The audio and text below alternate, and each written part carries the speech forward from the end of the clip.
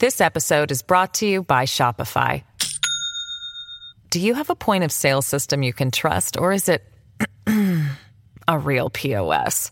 You need Shopify for retail. From accepting payments to managing inventory, Shopify POS has everything you need to sell in person. Go to shopify.com/system, all lowercase, to take your retail business to the next level today. That's shopify.com/system. Your brain needs support, and new Ollie Brainy Chews are a delightful way to take care of your cognitive health. Made with scientifically backed ingredients like Thai ginger, L-theanine, and caffeine, Brainy Chews support healthy brain function and help you find your focus, stay chill, or get energized. Be kind to your mind and get these nootropic chews at ollie.com. That's OLLY.com. These statements have not been evaluated by the Food and Drug Administration. This product is not intended to diagnose, treat, cure, or prevent any disease. Conservative, constitutional. It's the Andrew Cooperrider Show, keeping you informed on what's going on right here in Kentucky. And welcome, everybody, to another amazing day right here on the Andrew Cooperrider Show, your source for Kentucky politics. Of course, I'm your host, Andrew Cooperrider, and man, a lot of things have happened. A lot of news has happened. We've hit the filing deadlines in the Senate and the House and our state legislature, which has led to a slew of bills being filed. We'll go through that important hearing on House Bill 500. We'll hit that off, as well as just a whole slew of things we'll be covering today on the Andrew Cooperrider Show. Before I dig into that, as always, want to remind you, if you want to catch past shows, head on over to theandrewshow.com. Once again, that's theandrewshow.com. So obviously, big news of the day, well, technically yesterday, is that Mitch McConnell has stepped down as Senate Minority Leader, as leader of the Republicans in the Senate. Now, he hasn't stepped down as Senator of Kentucky, but it does leave some scratching their heads as to what is the timing about. Obviously, it's an interesting time because we're in the middle of a big conflict here that McConnell has put himself into. Remember, McConnell doesn't like Trump, and so obviously he's running into some issues there, I think. Also, as well, McConnell wants to get that Ukraine funding done, but Mike Johnson actually is kind of standing in his way in the House, and McConnell maybe feels like he can't negotiate that well because he can't get that done, and he's worried that's going to stain his record, his accomplishments. Reportedly recently, McConnell told Speaker Johnson to forget about the border. The most important thing right now is that we get money over to Ukraine. He reportedly had said that to him this week. That's, obviously hearsay, just rumor. But a few people have reported on that, so I'd take it to be probably pretty true.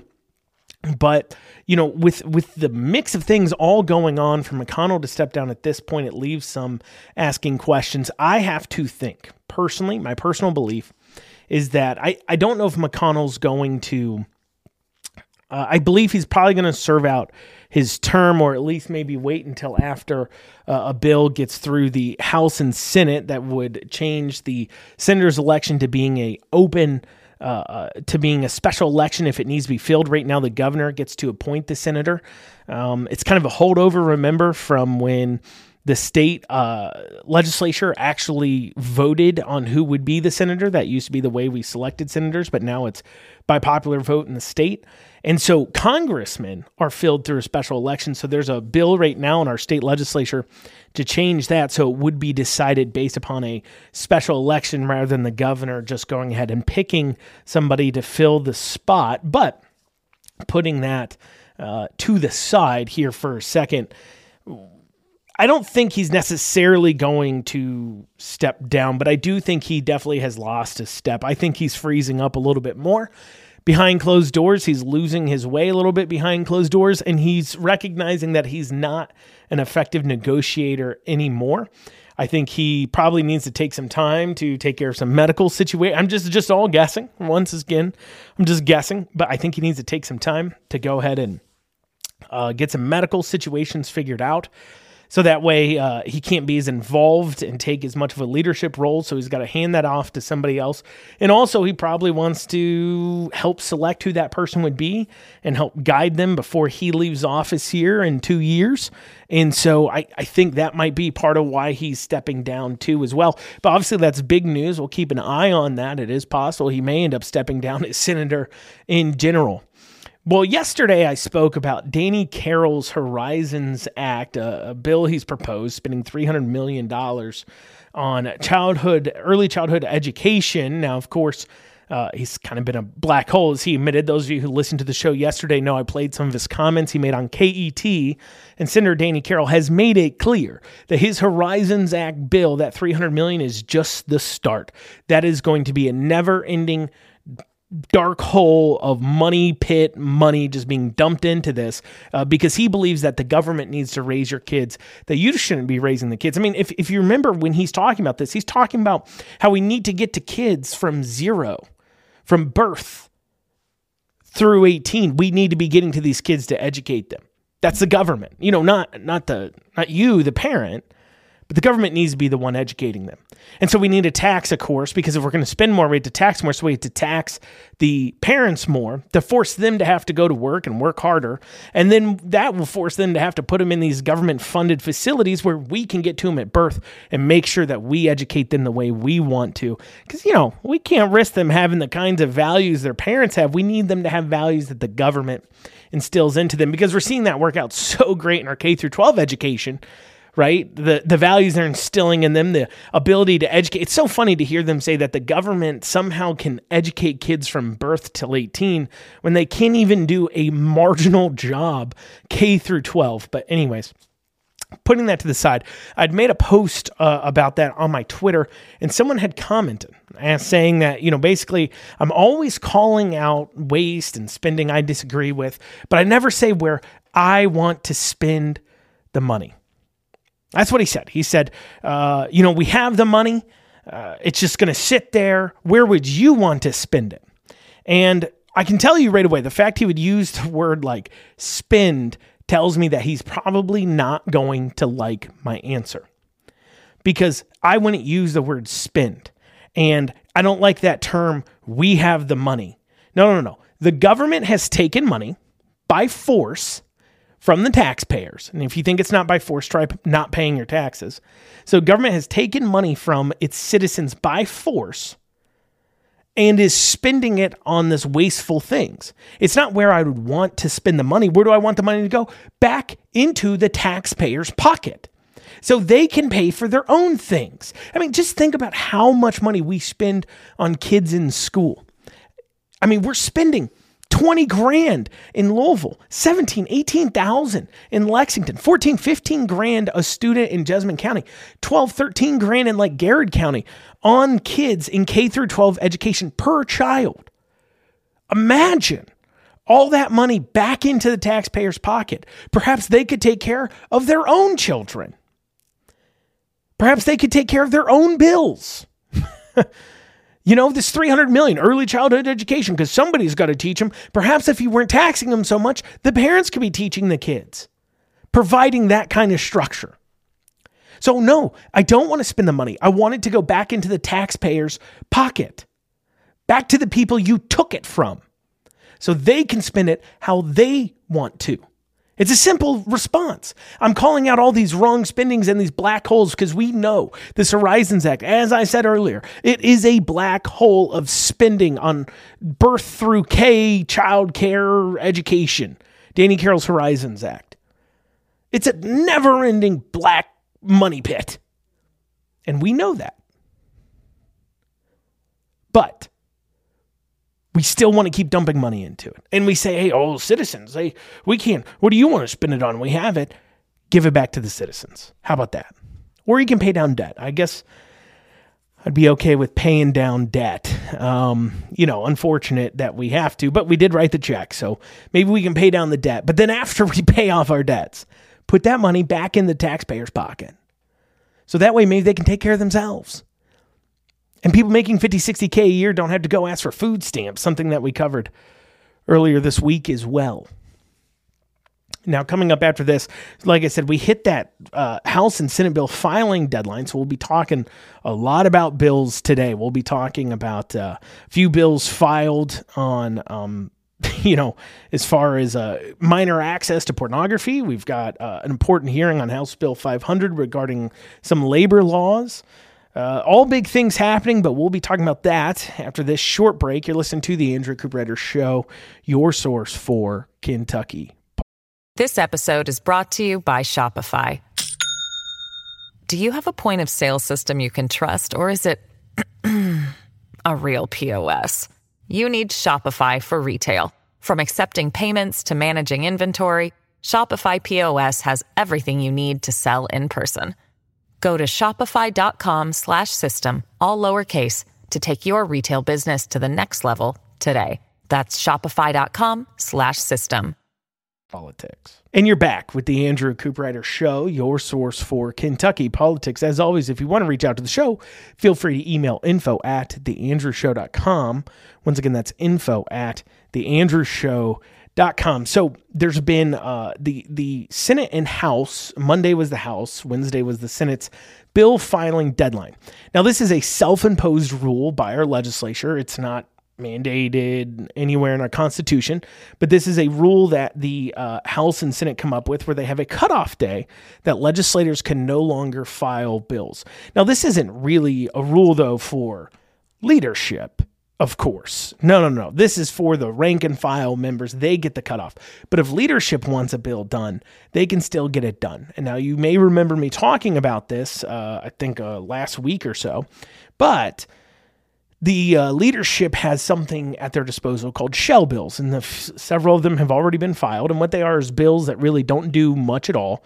I think there's 5 or 6 filed in the Senate, 5 or 6 filed in the House, and they don't really do much at all. And what will happen is they'll call these bills forward into committee, and then in committee they're able to submit what's called a committee sub. And the committee sub is the actual bill that does everything. And so they can call forward a bill that's just saying, gender neutral language in some education law. Call that forward into the education committee and then submit a committee sub that actually does something far different than what the original bill did. And that's called a shell bill, and then they sub it out. But to the rank and file members, that deadline is their last chance to file any pieces of legislation. And while I'm here, while I have a moment, I do want to remind you on House Bill 204. Those of you listening to the show know we have been mentioning House Bill 204. House Bill 204 is taking an aim at the competitor's veto within our Certificate of Need law. The competitor's veto allows would-be competitors in healthcare to veto issuing the license to operate for other healthcare providers in an area if they decide they don't want the competition. They can just veto it. I'm serious. The healthcare provider, when they want to open up, turns to the government and asks, or wants to buy equipment or add beds or open up another location. They turn to the government to ask for permission. The government then turns to their competitors and asks, hey, is it okay if they open up? And your competitors, would-be competitors, can say, no, we're vetoing that. And then you're not allowed to open up. So House Bill 204 would say, nope, you cannot ask the competitors if they want to veto their would-be competitor from opening up in the area. This bill is in the Health Services Committee, chaired by one Kim Mosier, and we've been doing a full court press to get Kim Mosier to call that bill forward for a vote in committee. And you can reach out to her. You can call 1-800-372-7181. Once again, that's 1-800-372-7181. That's the LRC message line, and ask to leave a message for Representative Kim Mosier, chair of the Health Services Committee, and the message should say, call 204 forwarding committee for a vote. If you want, you can also email Kim Mosier at Kimberly, spelled normal, Kimberly, .Mosier, Moser, at lrc.ky.gov. So that's Kimberly.Mosier at lrc.ky.gov. So you can also email her telling her to call that bill forward. My sources within the state house and state legislature, state senate, tell me that she's been walking around hopping mad, telling everybody about how upset she is about all the calls and all the emails that she's been getting from people like you. So don't stop now. We are making headway. I know it seems like an uphill battle, but don't stop now. Keep hitting her. Keep calling her up. Let's get House Bill 204 called forward for a vote. But so with that filing deadline happening, though, to return back into it here, with that filing deadline happening Wednesday and Monday, we've seen a slew of bills being filed. And one of the ones that have raised some eyes of people is regarding two bills, House Bill 241 and House Bill 270, or Senate Bill 276 and House Bill 241. They are two bills that do the same thing, one filed by Shane Baker and one from Senator Lindsey Tishner. Now, I want to take a second here and give a little bit of a parental advisory to those who are listening. We're going to be covering some slightly adult topics. It shouldn't be too graphic or anything, but it is some more adult topics, and so you may want to be careful about allowing children to listen to this segment, but we do have to cover what these bills do. It is newsworthy. You've probably been seeing about it in the news, so it's worth talking about here. But I just want to give you a little bit of a parental advisory as we're digging into these things. So you're about to watch something amazing happen. You're about to watch a whole bunch of adults claim they don't watch pornography, while at the same time defending an idea. It's very important that adults be able to anonymously access said pornography. It's so important that their unferreted access to pornography should not be infringed, that even if it means that minors are watching pornography illegally, it is worth it to them, because there needs to be unferreted, unchecked access to online smut. But at the same time, they will swear they're not watching it. They super promise they're not the perverts watching it, but they do think it's really important that people have unferreted access to it. And what I'm talking about, these two bills, House Bill 241 from Shane Baker, Senate Bill 276 from Lindsey Tishner, both bills would require pornography sites to verify a user's age before they deliver them content. This clearly would involve things like submitting an ID, something like that. Now, detractors will argue some sort of First Amendment right to access, because, of course, they don't want to say they watch pornography. So they'll say, no, this is a First Amendment concern. This is a constitutional concern. You can't do this. I should not have to show an ID before I access smut online. That is protected by the First Amendment. Now, keep in mind, it's already illegal for stores like Hustler Hollywood, other adult stores, to sell to minors in person. So it's already illegal to do this in person. So saying that a state can't make you verify your ID for accessing online content is like saying a state shouldn't be able to verify your ID, mandate your ID be verified before you make online alcohol purchases. If it's already been determined you can limit the access to the obscene material in a physical store, there is no legal reason, there's no constitutional reason that makes sense to me personally that should somehow say you have an unferreted access to this online. So those arguing that, I think, are just trying to grasp at straws because they don't want to say out loud that they want to anonymously view pornography online. However, their argument about anonymity is kind of already mute. I mean, ask all those people, okay, all of you people out there, if you happen to be listening to this and you watch pornography online, or if you're scrolling through the stations and you come across this show talking about children being stopped from watching pornography online. Like I said, I gave you a little bit of a parental advisory when I started this segment.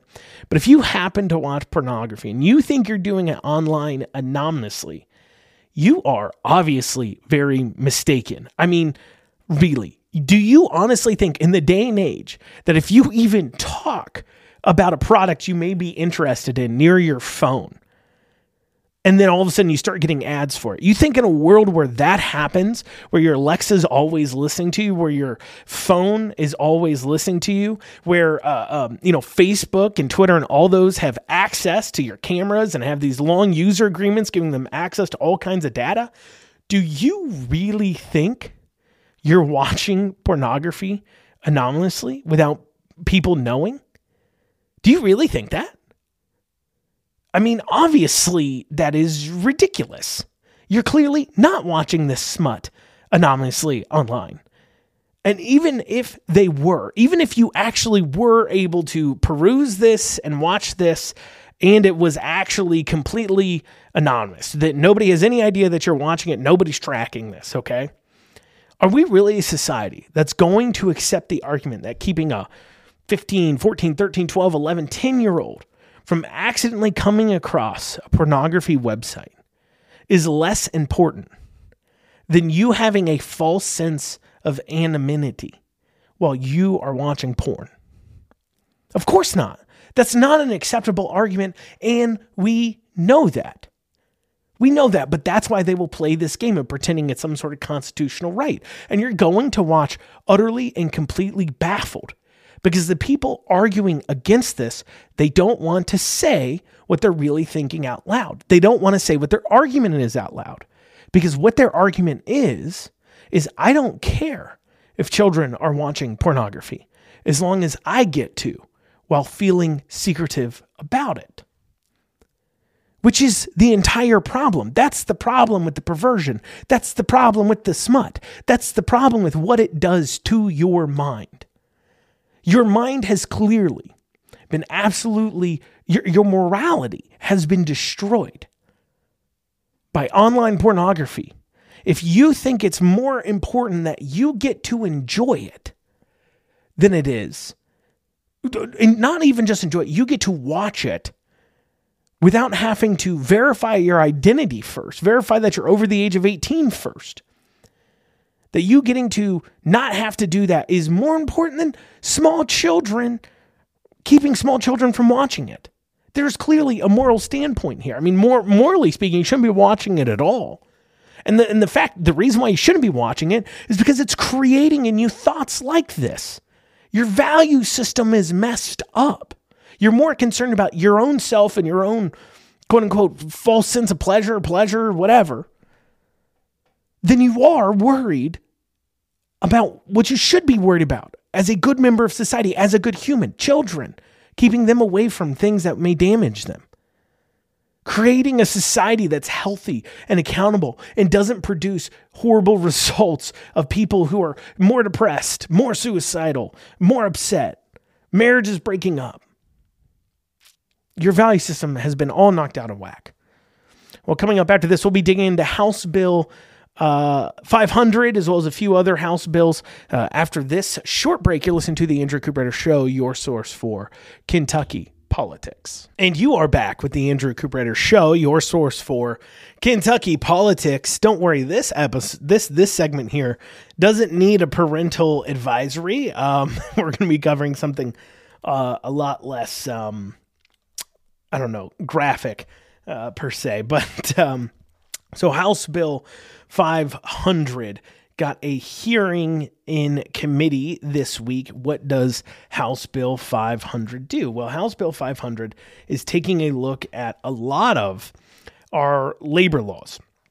So I'm going to go through the bill, and I want to read it, kind of go through it with you first as we look at, is this bill a good idea, a bad idea, or what have you? So this is what it says. It says the minimum wage and overtime compensation requirements. So basically, minimum wage and overtime requirements shall not apply to any individual employed in this is what the bill's trying to do. Okay, so it's trying to say there's no minimum wage requirements and no overtime requirements for people employed in agriculture, an individual employed in a bona fide executive, administrative, supervisory, or professional capacity, or in the capacity of an outside salesman, or as an outside collector, as the terms is defined by administrative regulations, an individual employed by the United States, any individual employed in domestic service in or about a private home, any individual classified and given a certificate by the commissioner showing a status of learner, apprentice, worker with a disability, sheltered workshop employee, and student under administrative procedures, employees of retail stores, service industry, hotels, motels, and restaurant operations who average annual gross volume of sales made for business done is less than 95,000 for the 5 preceding years. So gross volume of sales less than 95,000. exclusive of excise taxes at the retail level, or if the employee is a parent, spouse, child, or other member of his or her employer's immediate family.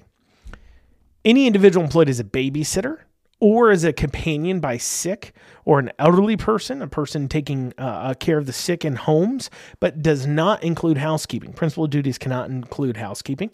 Any individual engaged in the delivery of newspapers to the consumer.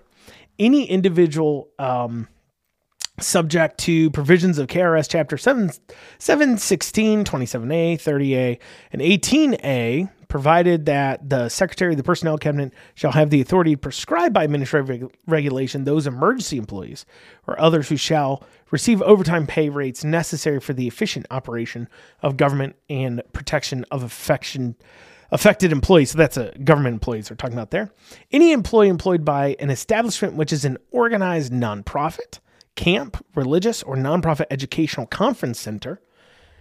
Any employee whose function is to provide 24-hour residential care on the employer's premises in a parental role to children who are primarily dependent, neglected, and abused, and who are in the care of private nonprofit child care facilities.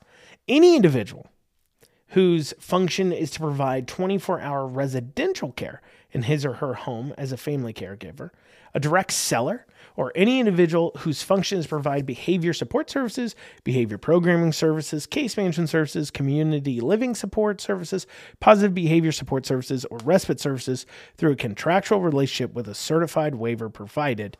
And then it goes through. So that's the first half of this bill. So first, it's saying that there's a bunch of categories that are not subject to minimum wage or overtime requirements. Now, longtime listeners of the show know I'm not a big fan of minimum wage or overtime requirements. Why?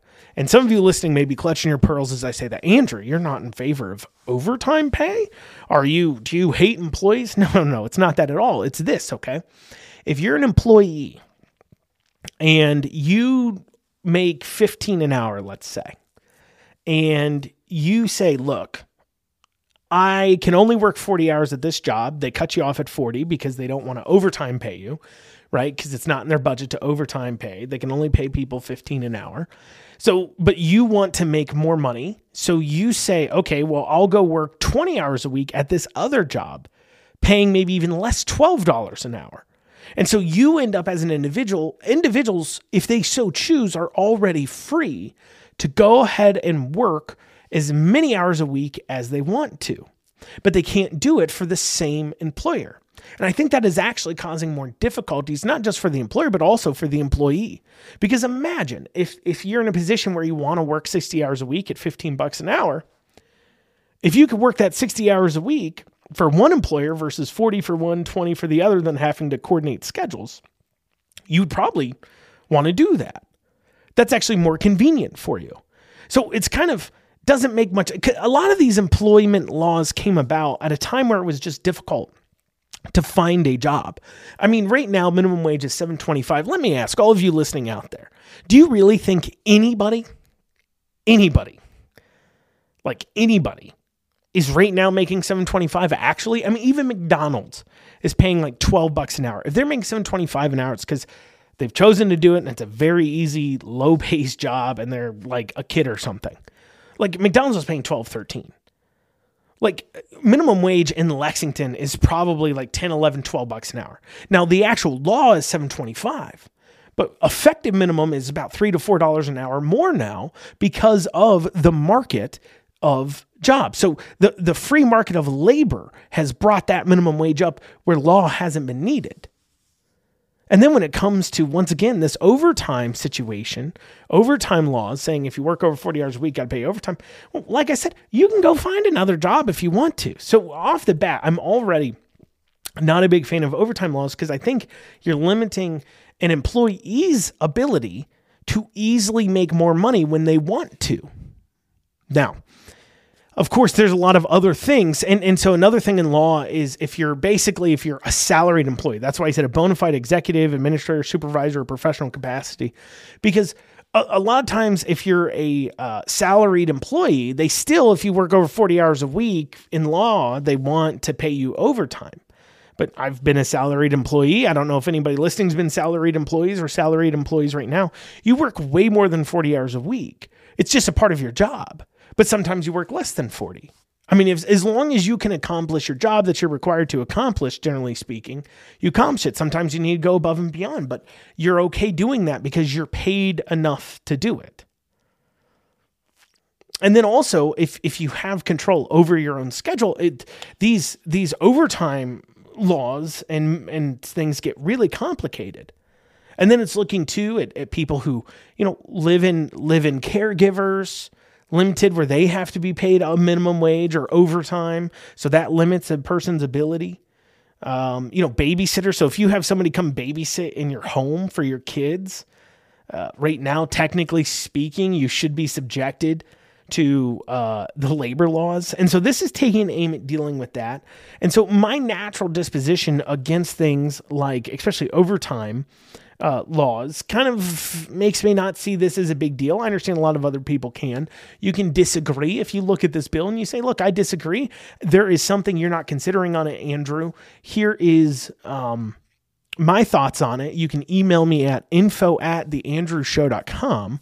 Once again, that's info@theandrewshow.com. The bill does a few other things, though. It also, if labor board takes action against somebody for failure to pay minimum wages or overtime wages, outside of, paying that compensation, they shouldn't be charged any fees or any kind of,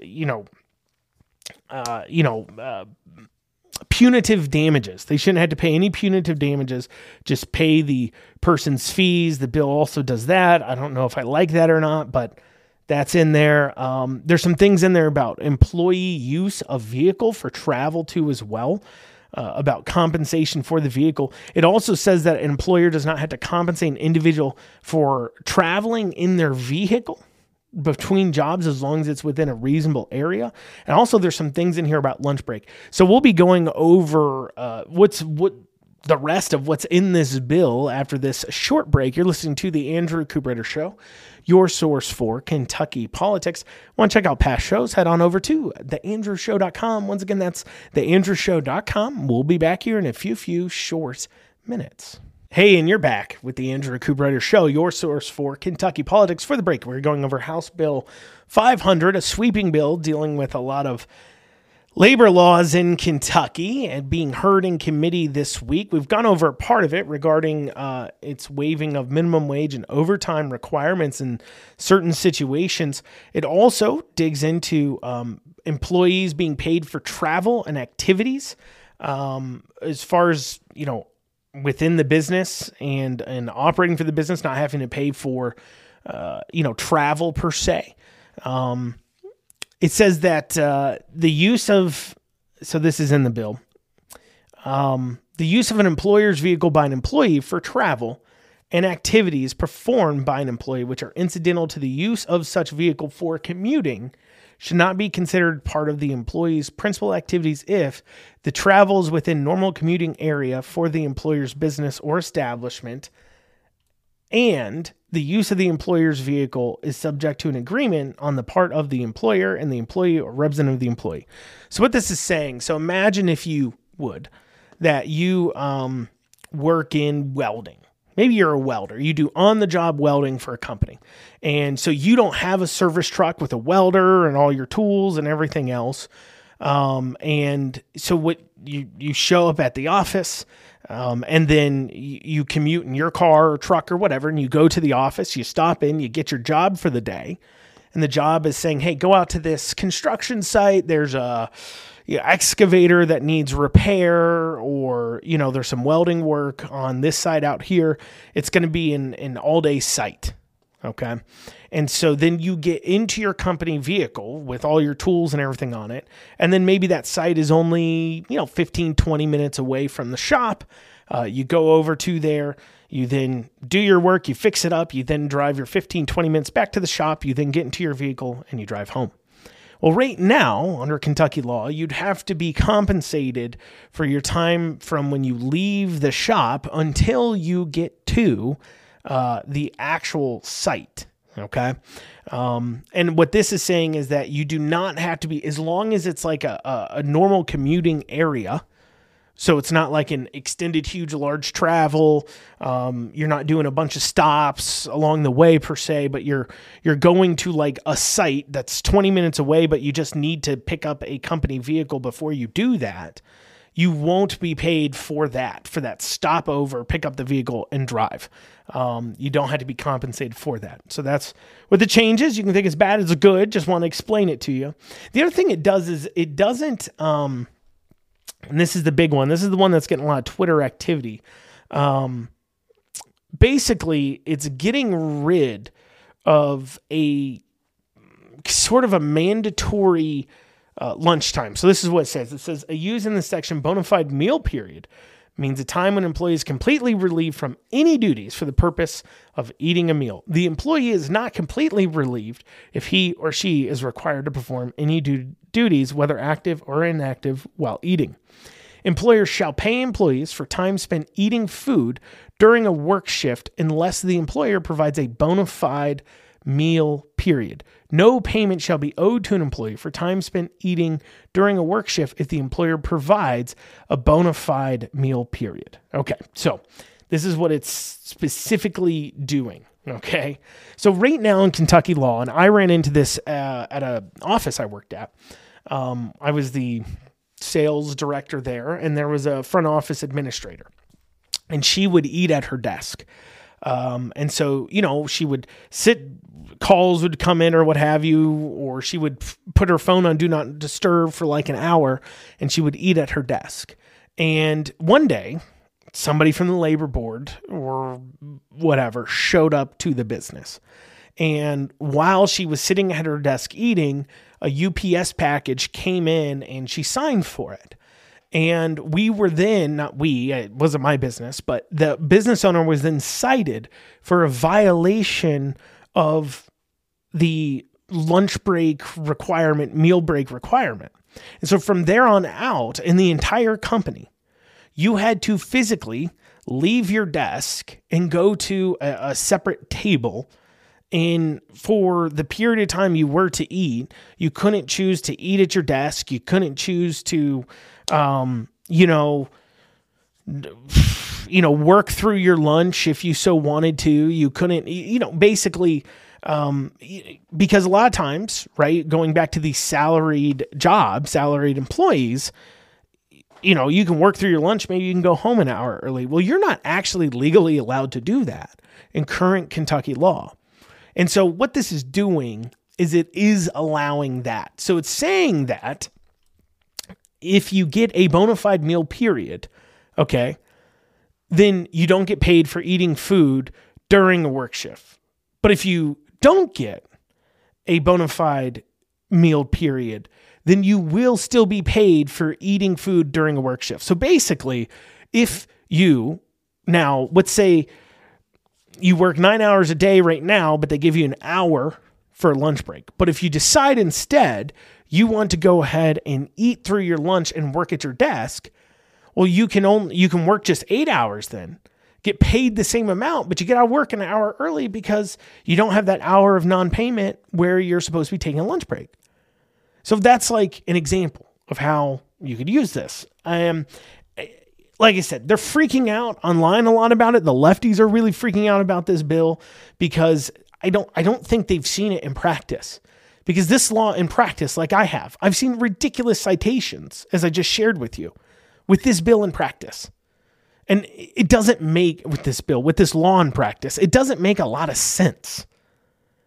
Because how you actually operate it, and it's not that, employers are trying to put on employees or vice versa.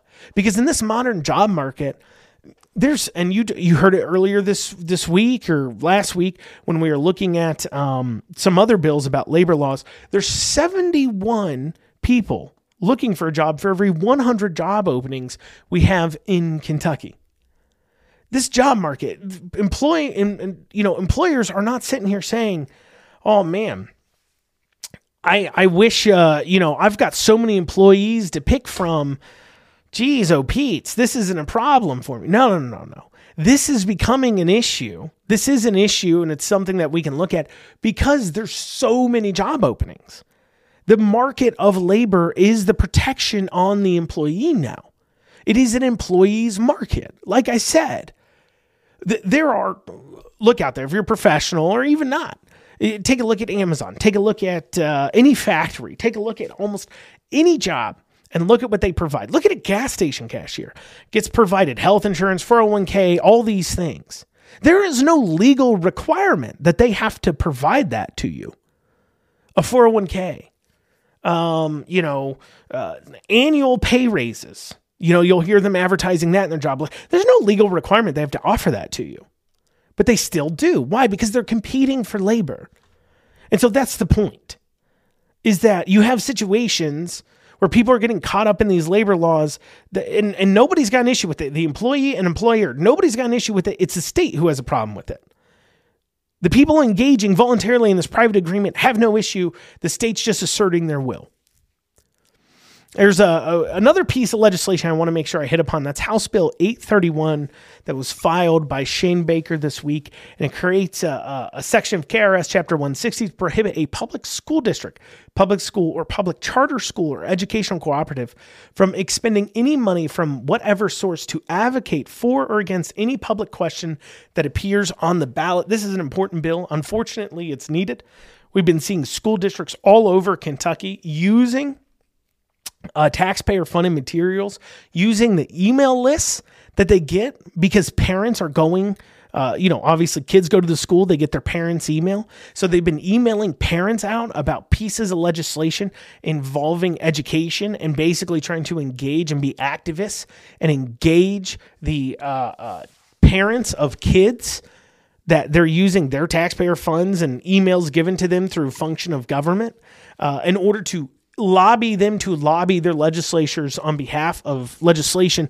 And so I think it's incredibly important that this bill pass, especially as we're looking at school choice, because frankly, it isn't correct or fair that you take my money by force and then you use that money to then advocate and lobby for bills and legislative actions and constitutional actions that are a political question that is up for debate. You've taken money from me to fund your side of the debate. That isn't fair. And so I think this is very, very important. Well, y'all, that's what we have time for today on the Andrew Cooperrider Show. We'll see you back here tomorrow, Friday, 9 a.m. on WZXI, 1 o'clock everywhere else. Have a great rest of your day.